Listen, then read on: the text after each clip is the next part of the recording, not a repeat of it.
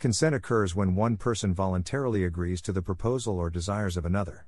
It is a term of common speech, with specific definitions as used in such fields as the law, medicine, research, and sexual relationships.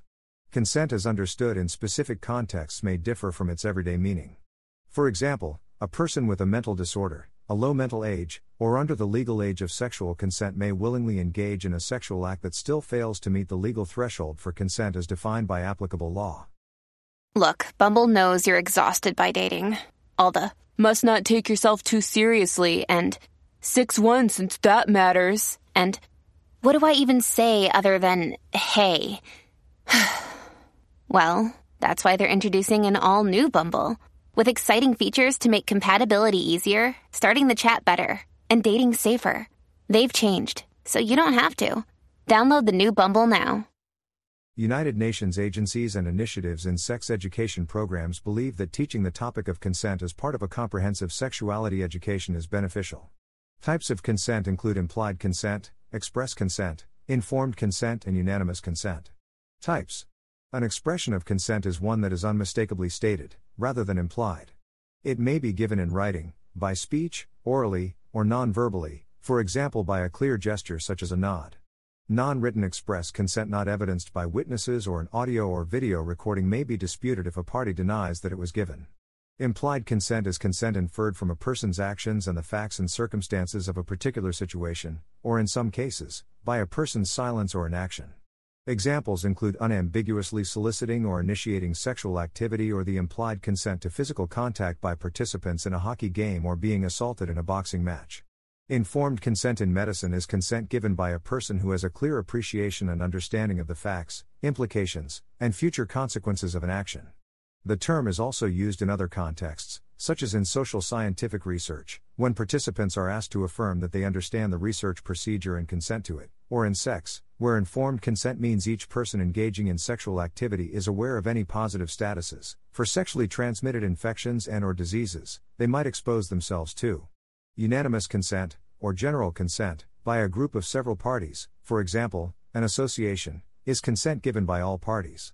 Substituted consent, or the substituted judgment doctrine, allows a decision maker to attempt to establish the decision an incompetent person would have made if they were competent. Internet and digital services. The concept of end-user given consent plays an important role in digital regulations such as the European General Data Protection Regulation, GDPR. The GDPR, Article 6, defines a set of different legal bases for lawful processing of personal data. End-user's consent is only one of these possible bases.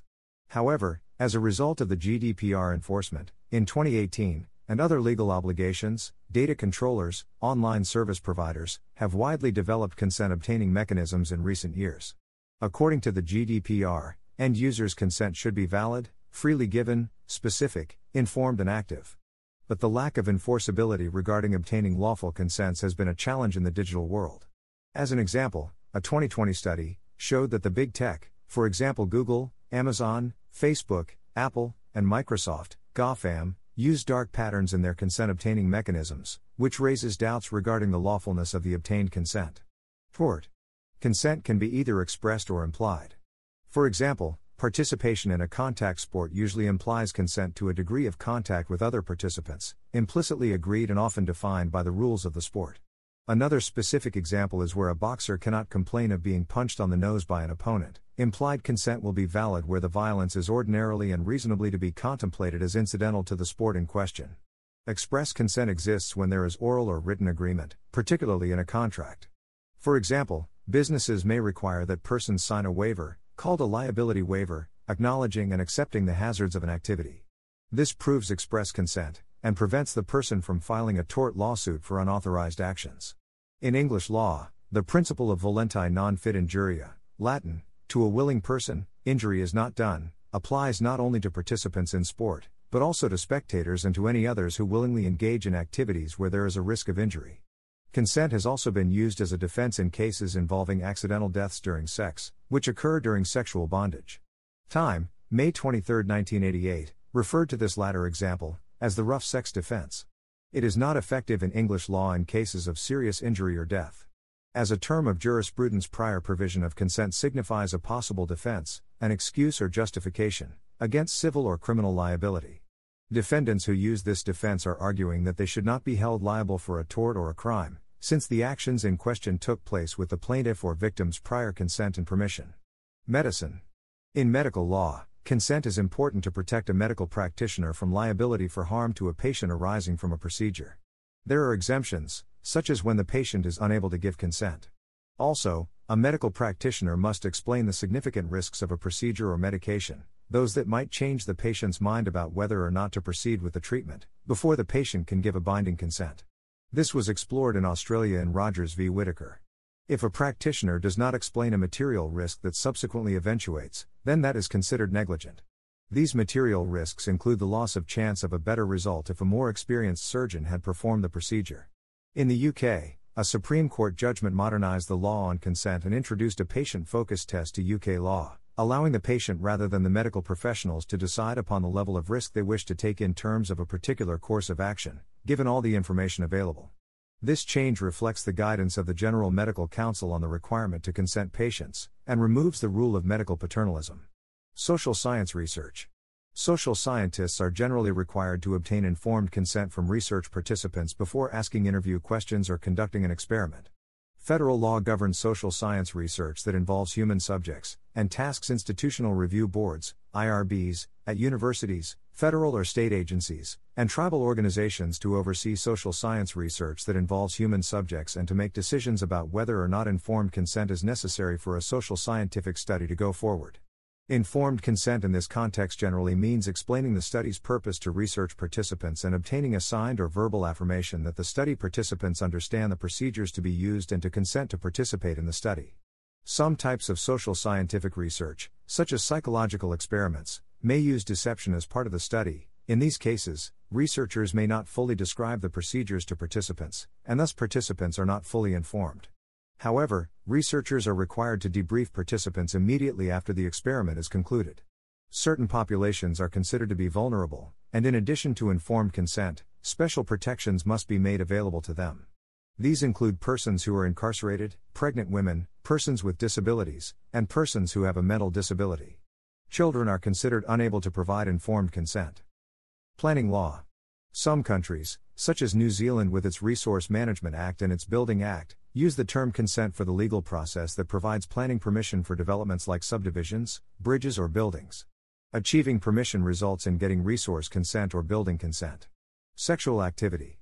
In Canada, consent means the voluntary agreement of the complainant to engage in sexual activity without abuse or exploitation of trust, power or authority, coercion or threats. Consent can also be revoked at any moment. Sexual consent plays an important role in defining what sexual assault is, since sexual activity without consent by all parties is rape. In the late 1980s, academic Lois Pinot argued that we must move towards a more communicative model of sexuality so that consent becomes more explicit and clear, objective and layered, with a more comprehensive model than no means no or yes means yes. Many universities have instituted campaigns about consent. Creative campaigns with attention-grabbing slogans and images that market consent can be effective tools to raise awareness of campus sexual assault and related issues. Since the late 1990s, new models of sexual consent have been proposed.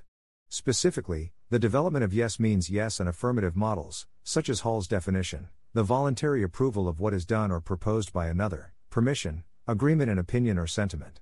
Hickman and Muhlenhart state that consent should be free verbal or nonverbal communication of a feeling of willingness to engage in sexual activity. Affirmative consent may still be limited since the underlying, individual circumstances surrounding the consent cannot always be acknowledged in the yes means yes, or in the no means no, model. Some individuals are unable to give consent. Minors below a certain age, the age of sexual consent in that jurisdiction, are deemed not able to give valid consent by law to sexual acts. Likewise, persons with Alzheimer's disease or similar disabilities may be unable to give legal consent to sexual relations even with their spouse. Within literature, definitions surrounding consent and how it should be communicated have been contradictory, limited or without consensus. Rafi argued that legal definition needs to be universal, so as to avoid confusion in legal decisions. He also demonstrated how the moral notion of consent does not always align with the legal concept. For example, some adult siblings or other family members may voluntarily enter into a relationship, however the legal system still deems this as incestual, and therefore a crime. Rafi argues that the use of particular language in the legislation regarding these familial sexual activities manipulates the reader to view it as immoral and criminal, even if all parties are consenting.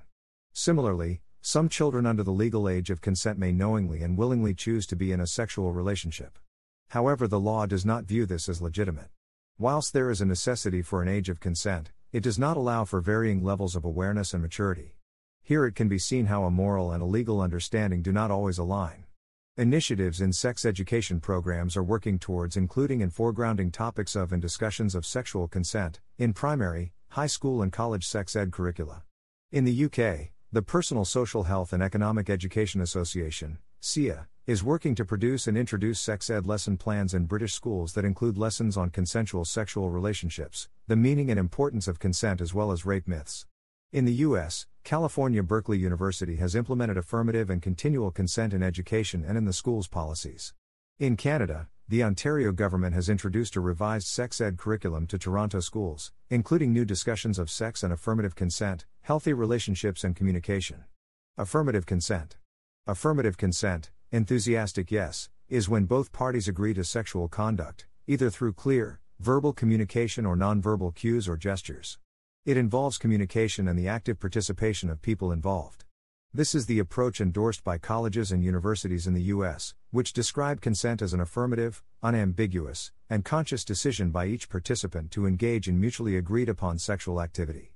Notably, past research has found that college students generally held unfavorable attitudes toward institutional affirmative consent requirements, for example, Antioch's policy, stating issues related to endorsement and practicality of these mandated policies. According to Yoon Hendricks, a staff writer for Sex Etc., instead of saying no means no, yes means yes looks at sex as a positive thing. Ongoing consent is sought at all levels of sexual intimacy regardless of the party's relationship, prior sexual history or current activity. Grinding on the dance floor is not consent for further sexual activity, a university policy reads. By definition, affirmative consent cannot be given if a person is intoxicated, unconscious or asleep. There are 3 pillars often included in the description of sexual consent, or the way we let others know what we're up for, be it a goodnight kiss or the moments leading up to sex. They are: knowing exactly what and how much I'm agreeing to, expressing my intent to participate, and deciding freely and voluntarily to participate. To obtain affirmative consent, rather than waiting to say or for a partner to say no, one gives and seeks an explicit yes.